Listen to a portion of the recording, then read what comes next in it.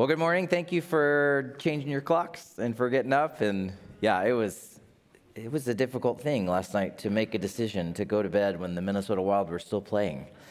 But I did, just so I could be here. And yeah, so we are still in the book of Acts and excited this morning. If you have a Bible, we're going to be in Acts chapter 21. We're kind of getting close to the end, 28 chapters in the book of Acts. But one of the things I'm starting to, something's happening to me. And that's a good thing. Hopefully you could say the same for you and your walk with Jesus. But you want to be growing. You want a pastor. That's my job. You want a pastor who's growing, not who's like, yep, I'm there. It's my job to tell you how to get there too. No, I'm growing. I'm learning. I'm trying to hear God's voice on a daily basis. And so one of the things that I've discovered is the longer you walk with Jesus, the more you spend time with him, pray. We've been in a season of learning how to pray. I encourage you to come out to our Wednesday morning prayer meeting. It's early. It's at 6, or jump into our daily prayer rhythms. Things start to happen in your life when you do these things. God starts to breathe in ways in you that you haven't experienced before. You move from just doing the things that you're supposed to do as a Christian or as somebody who's pursuing God to a being. You move from just knowing the stuff to being known. You move from, I ought to live this way, to I am compelled by the love of Jesus. I'm compelled to live this way. I can tell you also that the older I get, the more I love him. The more I love him. And the more I feel like I don't know enough about him. There's a depth, like you start to realize, like, wow, there's such a depth to who he is. But also this inner gut part of me that says, I can't help but follow him. I can't help it. I have to follow Jesus, even if it gets hard. So when I used to read these stories, and I actually remember, because I went to, as part of my time as a kid was at a Christian school, and then I switched over to a public school and went to Christian college, and so I remember the book of Acts, and like James kind of showed us a couple weeks ago too, the maps and the missionary journeys, and I always read it as necessary history, kind of like, yeah, he had to make these trips. And he went here, and then he went here, and there were some really bad things that happened here, some good things happened here, and then he went here, and then he went here, and then the Bible crossed the ocean to America, and now we print it in faux leather bindings. Right? It's kind of how I saw it. It was just like, yeah, it's just history. Like, kind of you're sitting in history class, and you're like, yeah, war of it, whatever, that war, and this thing happened, and yeah, Tea Party, and like, I think about high school history stuff. Like, that's kind of, it's like, yeah, I don't know. Like, you're just trying to cram it to get it in. And so you should just read it to say, okay, so he went on these trips, and he told people about Jesus, and it's really important, and we got the Bible now, and so isn't that great? Now I'm reading it, and something's happening. Something's happening. I'm not just taking in the dates and the locations. I am experiencing something good and beautiful, a work of the Spirit of God. I'm asking different questions, deeper questions, not because I'm more mature or I've reached this level of, intellectual sophistication. No, it's like I have to ask them. I'm watching Paul live this life for Jesus, and I'm aware of spiritual battle in my own life. Are you aware of the spiritual battle happening around you? Are you aware of that in your families? Do you see it when you go to work? Do you see it in our world? The stuff that's happening on the news? Isn't it interesting how we can become kind of numb to things that keep going on for a long time? For example, the war in Ukraine.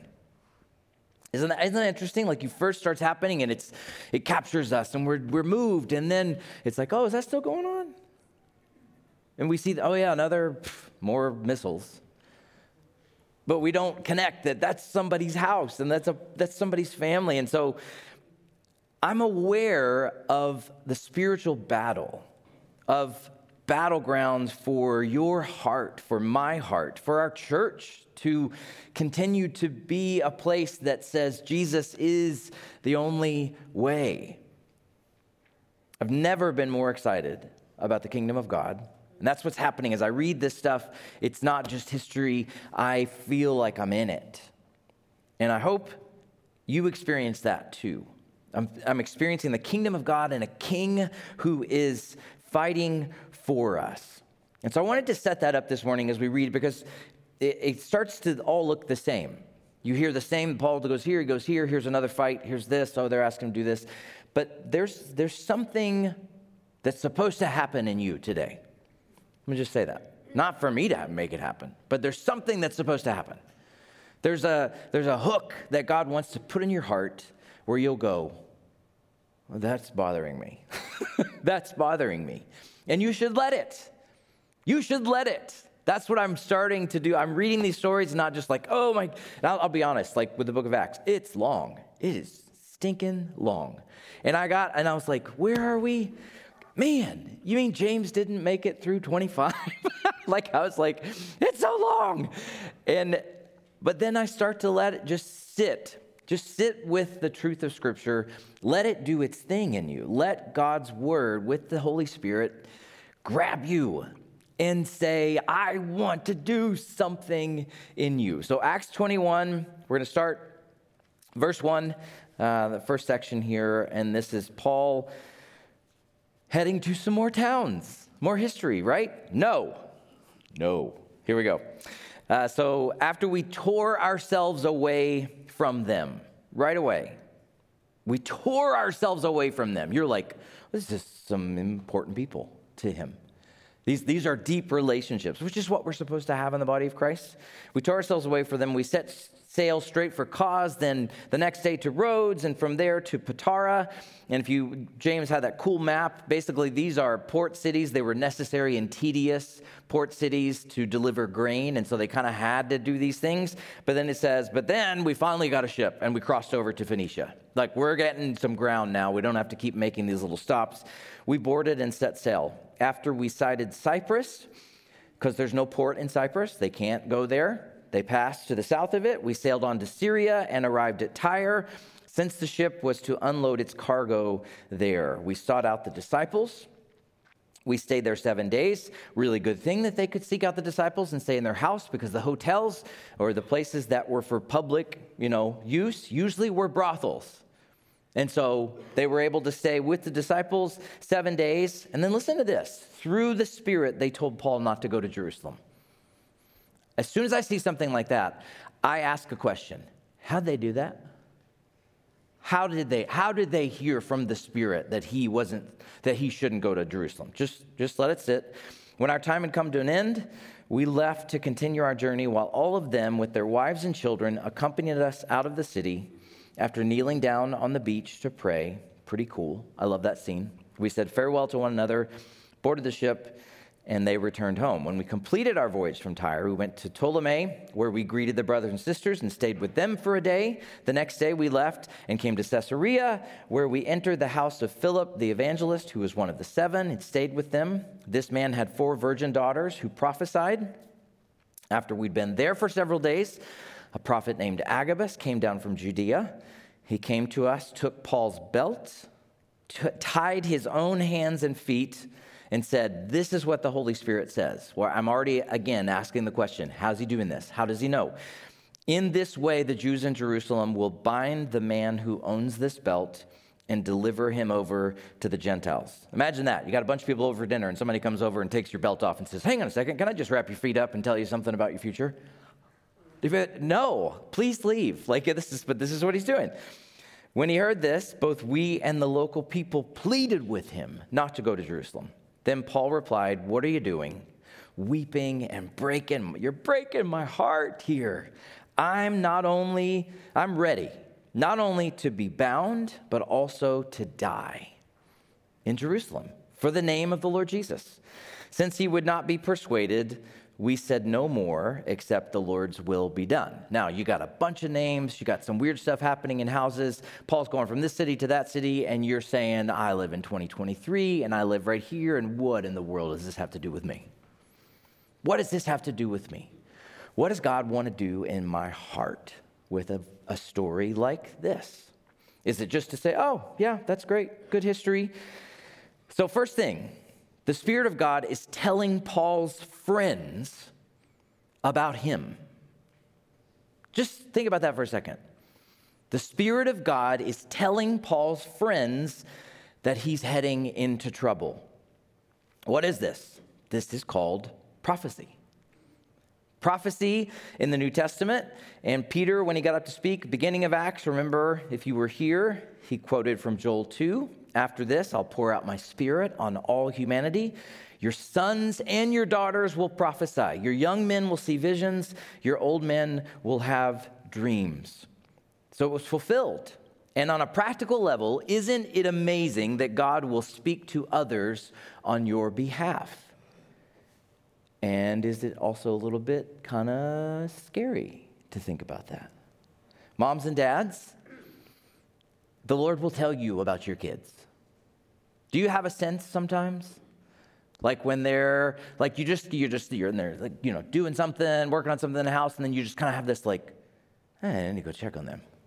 There's this sixth type of sense, but I have had dreams at times about my kids and been prompted, and I get up because I'm getting older and I got to go to the bathroom so many times in the night. What in the world? But walking down the hall, I usually, sometimes I would get up and I would have had a dream, and I would be so compelled to pray for one of my kids. Maybe just to pray, but then sometimes I would even ask, hey, is everything all right? And sure enough, you maybe find out that something is wrong. Something's bothering them. God He will reveal. And so to all you kids, you can't hide. But also, you can't hide. God loves you. To all you adults, you can't hide. He loves you. He cares, not in a scary way, but in a way that says, hey, if you are following Jesus and if you are pursuing a secret life of sin that you think you are the only one that knows, God will tell your friends and family something's wrong. Something's wrong. I look at this story and I see them speaking to Paul about trouble that he is heading into. And guess what? They're right.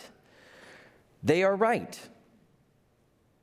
I think about this. You're never isolated in the body of Christ. You're always going to have people who care for you and who are in your corner. You're going to have other people that will be jerks too, but you're always going to have people, if you want it, who will be hearing from Jesus. Now, prophecy in the New Testament can be accurate and kind of inaccurate.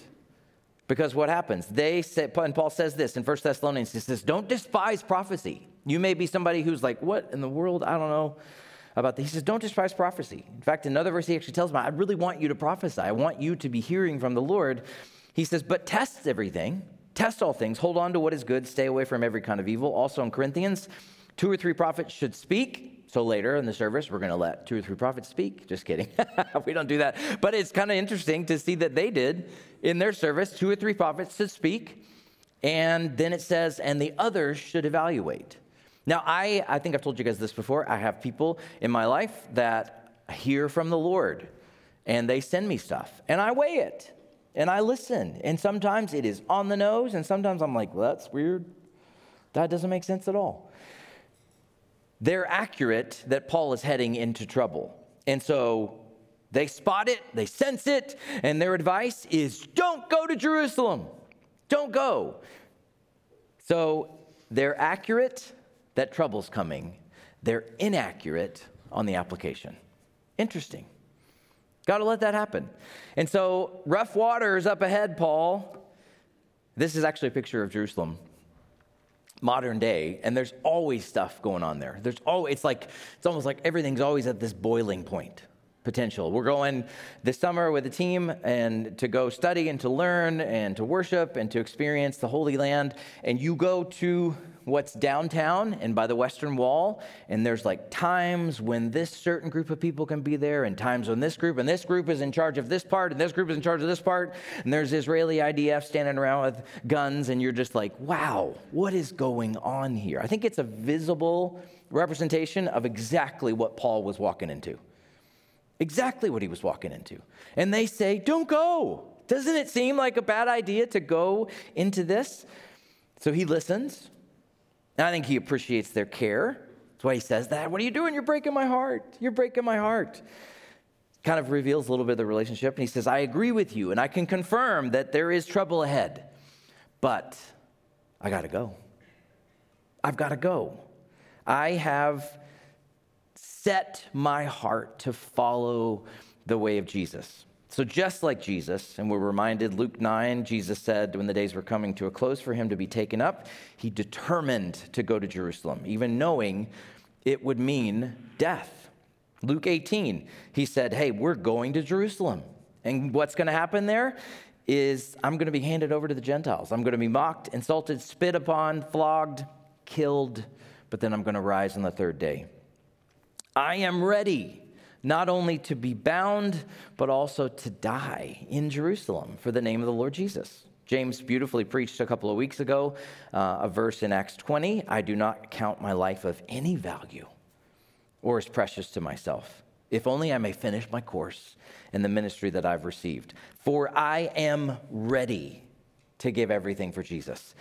So I ask myself, am I?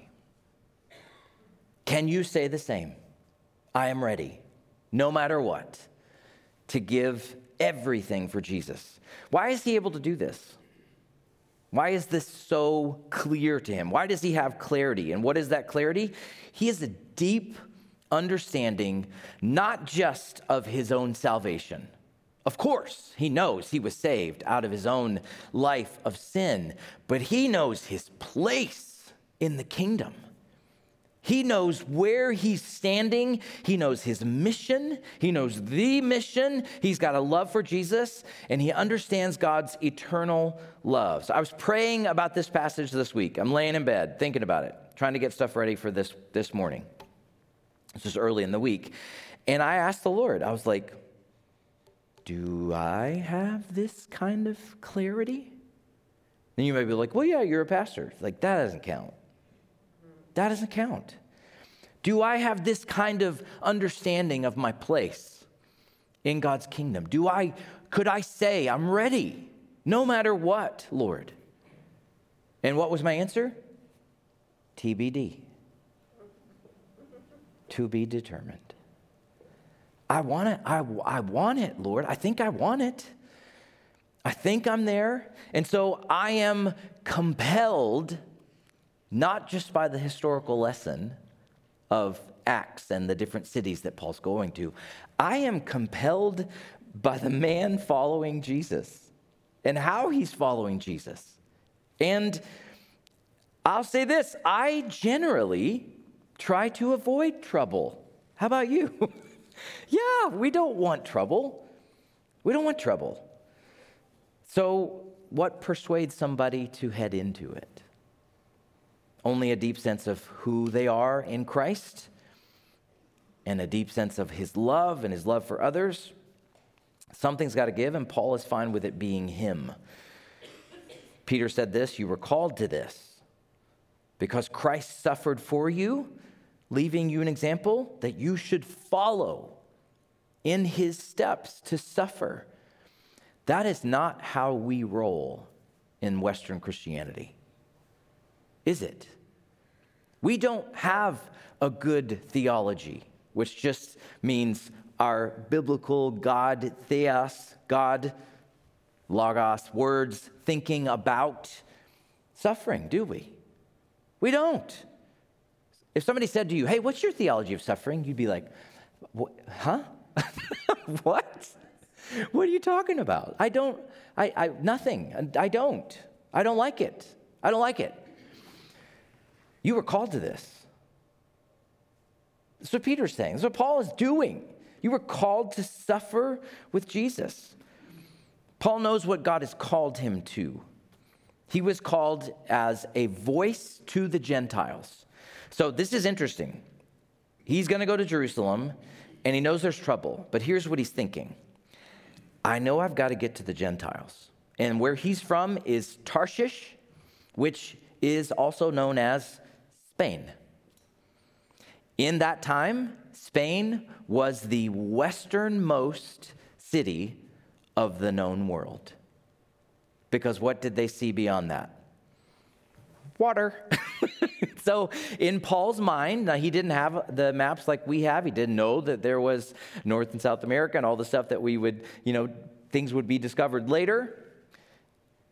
He stood there and he's like, of what I know of the Gentile nations, Tarshish. It's a weird word to say. Tarshish. Spain. Spain is the last place. So even if I go to Jerusalem, I don't think I'm going to die. I don't think I'm going to die. It will be bad, but God has me on this mission. I've got to get it done. So, the questions that mess with me. And if the Bible messes with you, let it. I'm learning this. If a passage of Scripture or a concept like suffering or like somebody living like this messes with you, let it. Don't try to get rid of it. Don't try to explain it away. Don't say, well, that's not really my call. Let it mess with you. And so what are the deeper questions? Do you know your place? Not just to be saved. That's the beginning of our life in Christ. Do you know your place, your part in the kingdom of God? What is it about Jesus? And this is where I landed just on these first few verses. What is it about Jesus and his kingdom that could cause a human being to abandon everything for him? Do I know this Jesus? Do you? What version of Jesus do we know? It's just, I like to put questions like this because this is what the text is supposed to do. This is how the Holy Spirit uses it. Get in you and hook some things and have it messing with you when you wake up tomorrow. That's what it's supposed to do. When you wake up tomorrow and you set out on your day to be asking these questions. Do I know this version of you, Jesus? Am I this committed? Am I set like Paul? Am I able to listen and know the voice of God? Verse 15. After this, we got ready. Paul, don't go to Jerusalem. And we went to Jerusalem. He went anyway. Some of the disciples from Caesarea also went with us and brought us Mnason. It's just such a weird name. Mnason of Cyprus, to an early disciple with whom we were to stay. When we reached Jerusalem, the brothers and sisters welcomed us warmly. The following day, Paul went in with us to James, brother of Jesus. Okay, pretty cool. Just think about this stuff. These are real people. James grew up with Jesus in the same house. So, brother of Jesus, one of the leaders, all the elders were present. After greeting them, he reported in detail what God had done among the Gentiles through his ministry. When they heard it, they glorified God. That's awesome. Hey, listen, we got to tell you something. Just let that moment hang there a little bit, because it's not like, yay, this is awesome. You see right here in the text, they glorified God, and then they said, but you see, brother, how many thousands of Jews there are here in Jerusalem? In Jerusalem. We have Gentiles, great. Do you see how many there are in Jerusalem that have believed? They're all zealous for the law.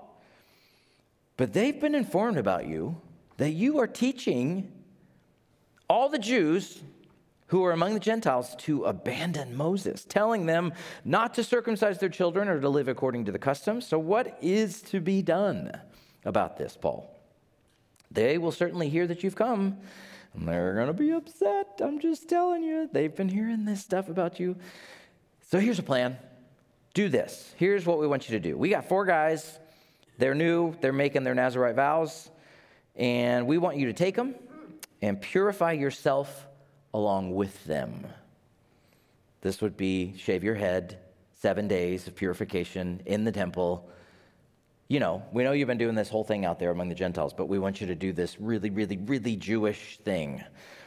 Pay for them also out of your own pocket to go through this process. Then everybody will know that what they were told about you just amounts to nothing, but that you yourself are also careful about observing the law. With regard to the Gentiles who have believed, we've written a letter containing our decision that they should keep themselves from food sacrificed to idols, from blood, from what is strangled, and from sexual immorality. So the next day, Paul took them in, having purified himself along with them, and entered the temple, announcing the completion of the purification days when the offering would be made for each of them. Again, a weird story, and one you may say, how does that relate to me here in 2023? Can it be difficult to celebrate others and their success? Let's say you got a coworker who's a really good friend. You both work in the same department. You've both been doing this for the same time. You both hope for promotion, but they get it. And you're like, I'm so happy for you. And you're doing the right thing, you say the right things, but what's going on in your heart? Lord, come on. What about me?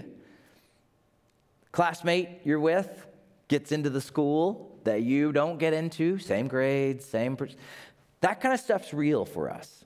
And don't skip over it when you see Paul, the new guy, who used to be a really, really bad guy, who was killing people, who's having all this success. And so the Jews are like, yeah, that's just awesome. That's great. It's hard to celebrate people, but there's more happening here. Because not only do they not just jump right in and say, this is awesome, they say, that's great, wow, glory to God. Now listen here, here's what's going on. So they're already taking it a different direction. And so they say, look how many thousands of Jews have believed here in Jerusalem. I don't know why the translations sometimes do this, but actually what James literally said in the Greek is many 10,000s have believed. Scholars estimate that was at least 50,000 people. That is 1/10 of the population of Jerusalem. Wow. 1/10 of the population of Jerusalem has believed in Jesus as the Messiah. This is huge. And so it's not just this little thing like, hey, there's some people over here that have some problems with you. There's a lot of people. And they say, we've been told about you, though, that you don't care as much about the law anymore. You don't think people need to circumcise their kids and live according to the customs. Because people believed in Jesus the Messiah. But here's the thing, and I want you to get this right here. I want you to think about this. But they also thought, and I need to be doing this to show my devotion to Jesus. I want to believe in him, and what that means for me is this. Now, sometimes this is not what somebody else thinks is important. And we can look at this thing and say, you don't think this is important? Well, I don't even know if you're a Christian. Oops. So here's something that Paul is being asked to do. And just so you know, too, this wasn't a small thing. This wasn't like a little disagreement about like, hey, let's have a conversation about this. In Jerusalem, there were temple assassins called Sicarii that were, you know who they killed? People who collaborated with the Gentiles. They would walk among the temple and they had these daggers hidden in their garments.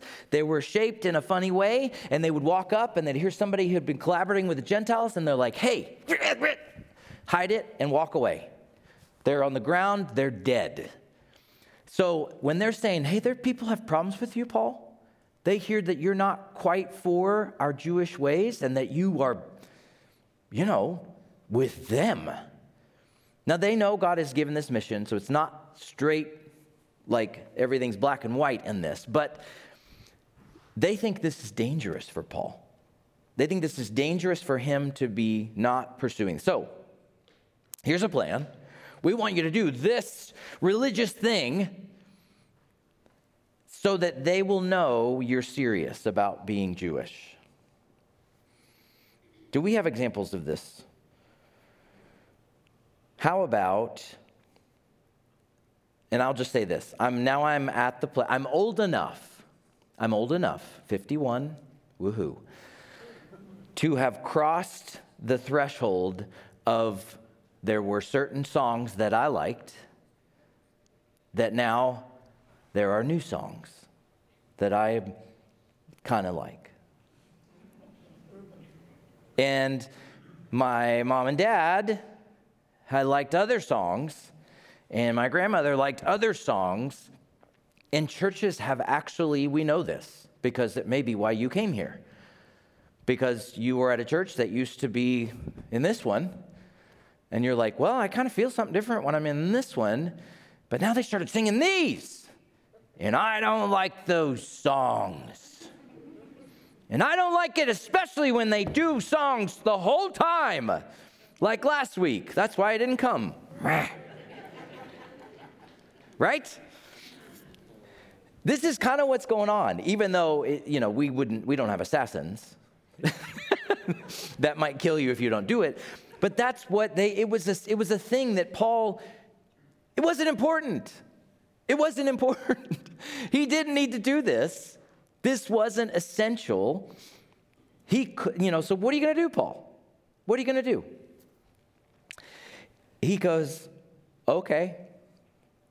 And I am going, no. You just went like, what are you talking about? What are you saying to the people you're administering to in the Gentile city? You're going back and you're shaving your head and you're doing this vow. And this is actually something where scholars are like, what is he doing? He's been all about not being that the law is important. So we see this happening in Scripture. This idea, not the thing, but what is being modeled in front of us. We can hear about it again and again. And we are going to start to understand that this is the way of Jesus, but it still sounds odd to us. And here's what we're confronted with in Paul: the strange act of humility. What a weird thing to do, to humble yourself with other people in something that you know is not necessary, Paul. And it wasn't. It wasn't. It's like, honestly, like with them saying, hey, we want you to shave your head, do 7 days. It's like somebody today saying, we have to have the creed and the Lord's Prayer and hymns only. And we want you to do this for 7 days and show everybody that you still love hymns and that you still love to do the liturgy. Like, that's what we need to see. And Paul's, okay, I'll do it. Humble and mutual submission to others is a monumental task. It is a foreign and foolish pursuit in the 21st century, and nobody teaches about it except Jesus. Name one thing you've been a part of, one organization that's like, hey, we're going to be all about mutual humble submission to each other and to the world and to any of our clients. No, this is a Jesus thing. And when we read something or we experience something in the world that says to us to submit to one another, to turn the other cheek, to pray for our enemies, to love them, our insides are scrambling to add qualifiers. To say, yeah, but we just have to explain it away. We got to dial it down. It's got to be metaphor, right? Nobody in their right mind would do this. This is just weird. Scholar I've been reading recently, a guy named Michael Heiser, says this: if you come across a weird concept or passage or a concept in Scripture, it's important. It's important.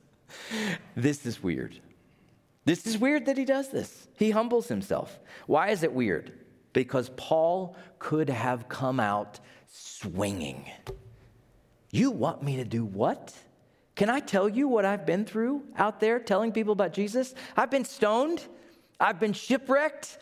I have seen several riots start. I've been beat up and bruised and bloody, and you want me to shave my head and pay for people to do something that doesn't even matter when it comes to salvation? So why is Paul humbling himself? This is the real question. What is it about his relationship with Jesus that causes him in this moment to say, okay, In his letter to in 1 Corinthians, the letter to the church at Corinth, he says this: although I am free from all and not anybody's slave, I have made myself a slave to everybody in order to win more people. To the Jews, here it is: I became like a Jew to win them. To those under the law, like one under the law. Listen to this, though I myself am not under the law. Interesting. I can celebrate that makes you feel closer to Jesus. I don't have to have you change to do my thing the way I insist upon it being done. I think the Western church, and I have been a part of this, I was this at a certain point, we look for the thing that makes it what we want. I want what I want. And I'll keep looking. And as soon as you mess up and do something that isn't how I've always done it or how we think it should be done, well, I'll just go somewhere else. And nobody ends up finding the beauty of being on mission with Jesus. To those under the law, I became like one under the law to win them. To those who are without the law, Gentiles, hey, let's have bacon. Like, I will do whatever. Why? Because I want to win them. To the weak, I became weak in order to win the weak. And here's the famous verse, if you've never heard it: I have become all things to all people so that I may by every possible means save some. So I had a great conversation with a friend last week at Worship Sunday. And they came up to me and really appreciated the honesty and the candor. Older gentleman, very faithful servant of the Lord, been here for so many years, and said this: I did not want to come today. I actually asked my wife if I could not come today. And she said no. Which, the fact that he was there, I thought, this is beautiful. This is already mutual submission in this marriage.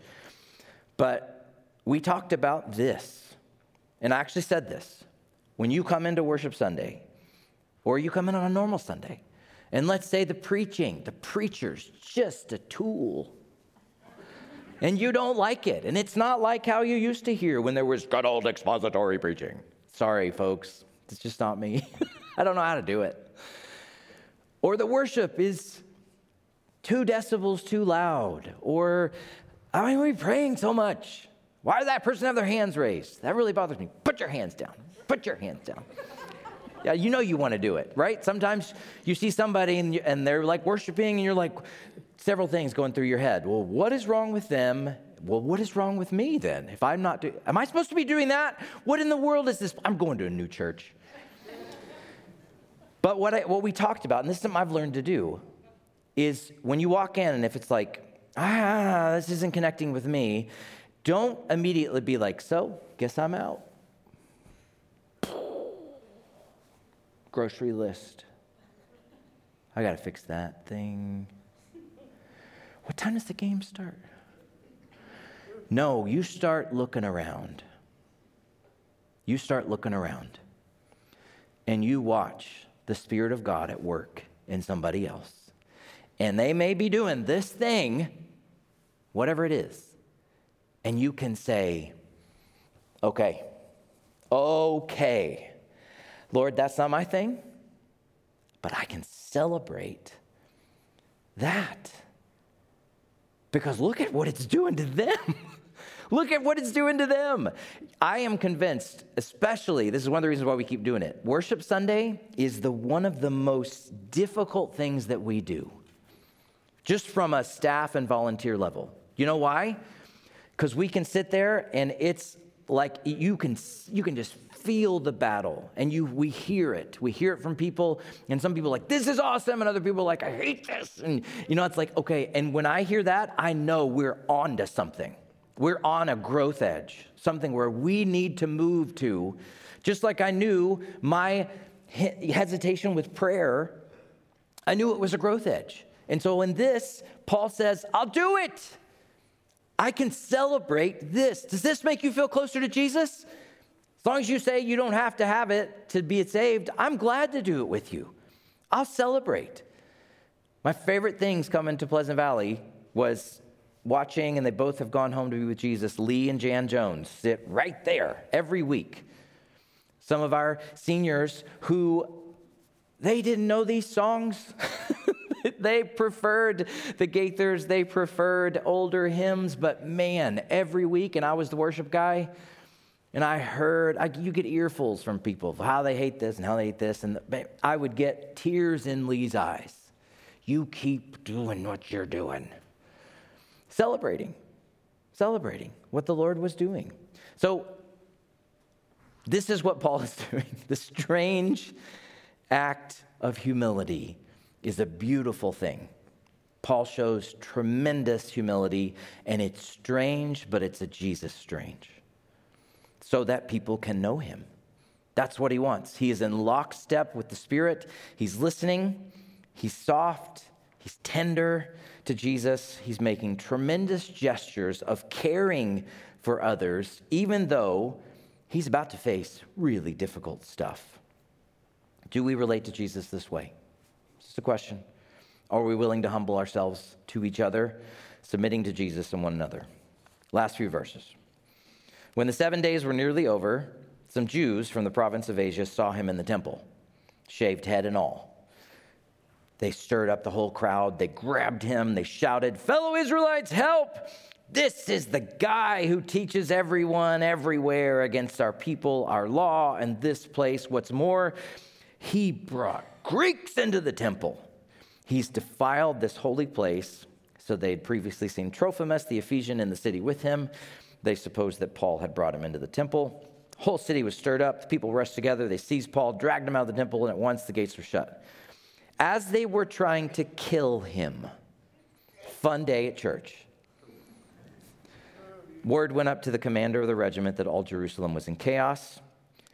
Taking along soldiers and centurions, he immediately ran down to them. This is hundreds of soldiers, by the way. Seeing the commander and the soldiers, they stopped beating Paul. Then the commander approached, took him into custody, ordered him to be bound with 2 chains, asked who he was and what he had done. Some in the crowd were shouting one thing, some another. Thanks, Luke. Since he was not able to get reliable information because of the uproar, he ordered him to be taken into the barracks. When Paul got to the steps, he had to be carried. He had to be carried because of the violence of the crowd. He couldn't walk. That's how bad it was. For the mass of people yelling, "Get rid of him. Get rid of him." So another riot breaks out. Now, by this time, we've seen so many riots in the book of Acts that you may be like, ho-hum, a riot. What was it? Is it on the news? You can kind of see people are upset, throwing stuff, breaking glass. No. Josephus, the historian, actually says this under one of the Roman governors, Cumanus, who was after Felix, which we're going to read about in Acts 23. A Roman soldier in the temple lewdly exposed himself. Josephus estimated that 10,000 people were trampled to death when this guy did this. 10,000 people were trampled to death in the ensuing riot. Another one, a soldier burned a Jewish law scroll. The crowds demanded he be executed. They were so persuasive, Cumanus, the governor, did it. He killed the Roman soldier, executed him. One final one. Less than a decade, a war would happen because of this, would produce massacres, thousands and thousands, over 20,000 of Jews slaughtered in Caesarea in 1 hour because of this kind of stuff. So this isn't little stuff that's happening. When they say riot, you should say, oh no, this is so bad. No small thing, but Paul is accused of hanging out with the wrong people. May we be so accused. In this day and age, may we be accused of hanging out with the wrong people, because that is what Jesus does. That is what Jesus does. How dare you bring them in here? I hope every week at Pleasant Valley that there would be people coming in here, we would be like, whoa, what are okay, I guess anybody's allowed in here. We should feel that, though. If we're a church that is healthy, we should have people that have been walking with Jesus a long time and others who are coming in here going, I don't even know if I believe in God. May we be so accused. May we have people. May we bring people. But more than bringing them here, may you pursue them. Pursue them. May they come to your house. May they hear your voice. I actually heard this week. One of the most powerful things we have right now in our culture isn't our ability to put together a well-articulated argument or debate. It's prayer. Prayer. And not just, I'm doing this in secret.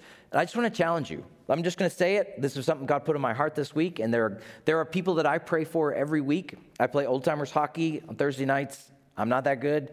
But I pray for those guys. Daily I pray for them. That they would know the love of Jesus. And I want to challenge you, not just to pray for the people that are around you. I want you to pray for them, and then I want you to see them and actually say this. Hey, listen, I've been praying for you. What? Yeah, like kind of often. The Lord puts you on my mind. I just wanted to know, is there anything specific I can pray for? Most people will say, well, sure. They're not going to reject that. It's a powerful way to be doing what Paul was doing. Just to mention to people that you care about them and that you want them to know what you know, and that you, even if they're like, hey, thanks a lot, I don't believe in that kind of thing, but yeah, sure, pray for my kid to blah, blah, blah. They'll do it. They'll tell you. There were signs in the temple area. There were little 4-foot walls separating the courts. And there were signs everywhere that read this. This is interesting. Any foreigner who passes this point is responsible for his own death. Wow. That's what they mean when Paul took somebody in, but Paul had a Gentile who knew Jesus and said, come on in. Let's go right in. And that's why they're flipping out. And actually, there were laws that they could execute swift justice for anybody that violated this. They could kill him. If you are following Jesus and ministering in his name, you will be accused. Get used to it. Get used to it. But don't forget the Spirit of God is leading him here. Last section of verses, he's bending the knee and humbling himself. In this section, he had brought somebody into the temple that caused them to be so upset that they were going to kill him. I want to finish with this right here, and this is just kind of what I want you to think about. I want you to get into the head and heart of Paul. What is he thinking? What is he thinking in this moment when violence is breaking out around him? They're trying to kill him. They're not just saying bad words. He can feel this. They're beating him. He's got bruises. He's bleeding. Perhaps in the middle of it, he would have written these words in this 3-year time period and during this third missionary journey. Maybe he heard these words, my grace is sufficient for you. You won't die. You won't die. You're still alive. You're still breathing. I've got a mission for you. We don't have his inner dialogue, but we can imagine it just by reading his letters, reading what he wrote to the church at Corinth. What about the people that were beating him? Like, it's one thing to say, yeah, I'm on mission. I've got to get to Tarshish. But what about the people, this guy? Ugh! Spittle coming out of his mouth. I hate you. Cry. Forgive or fight back. You would probably have a conflict in your heart right now, because I do, in our current world of when to make that decision. There are things that make us afraid, right? Where we think, I would defend and I would fight. When do you forgive and when do you fight back? He had witnessed Stephen's stoning, and the guy is acting like Jesus. I think we also look to Paul's words that say this: our struggle is not this guy who's hitting me. It's not against flesh and blood, Put it against the rulers, against the powers, against the world rulers of this darkness, against spiritual forces of evil in the heavens. Not flesh and blood. It sure seems like it. That guy hit me. Paul said, no, it's not flesh and blood. One phrase in particular, and we're going to finish with this phrase here, caught my attention as I read this. Get rid of him. Get rid of him. What was he thinking at that moment? Did he just say that? Get rid of him. He doesn't deserve to live. So here's the question. Why live like this? Why live? Why do this? Why pursue a life in Christ? Why tell other people about him if it's going to lead to this? Some people actually try to figure out a way to do it without having any conflict. I've definitely tried to do that. You try to find a way to share that doesn't cause anybody to feel anything. But why do this?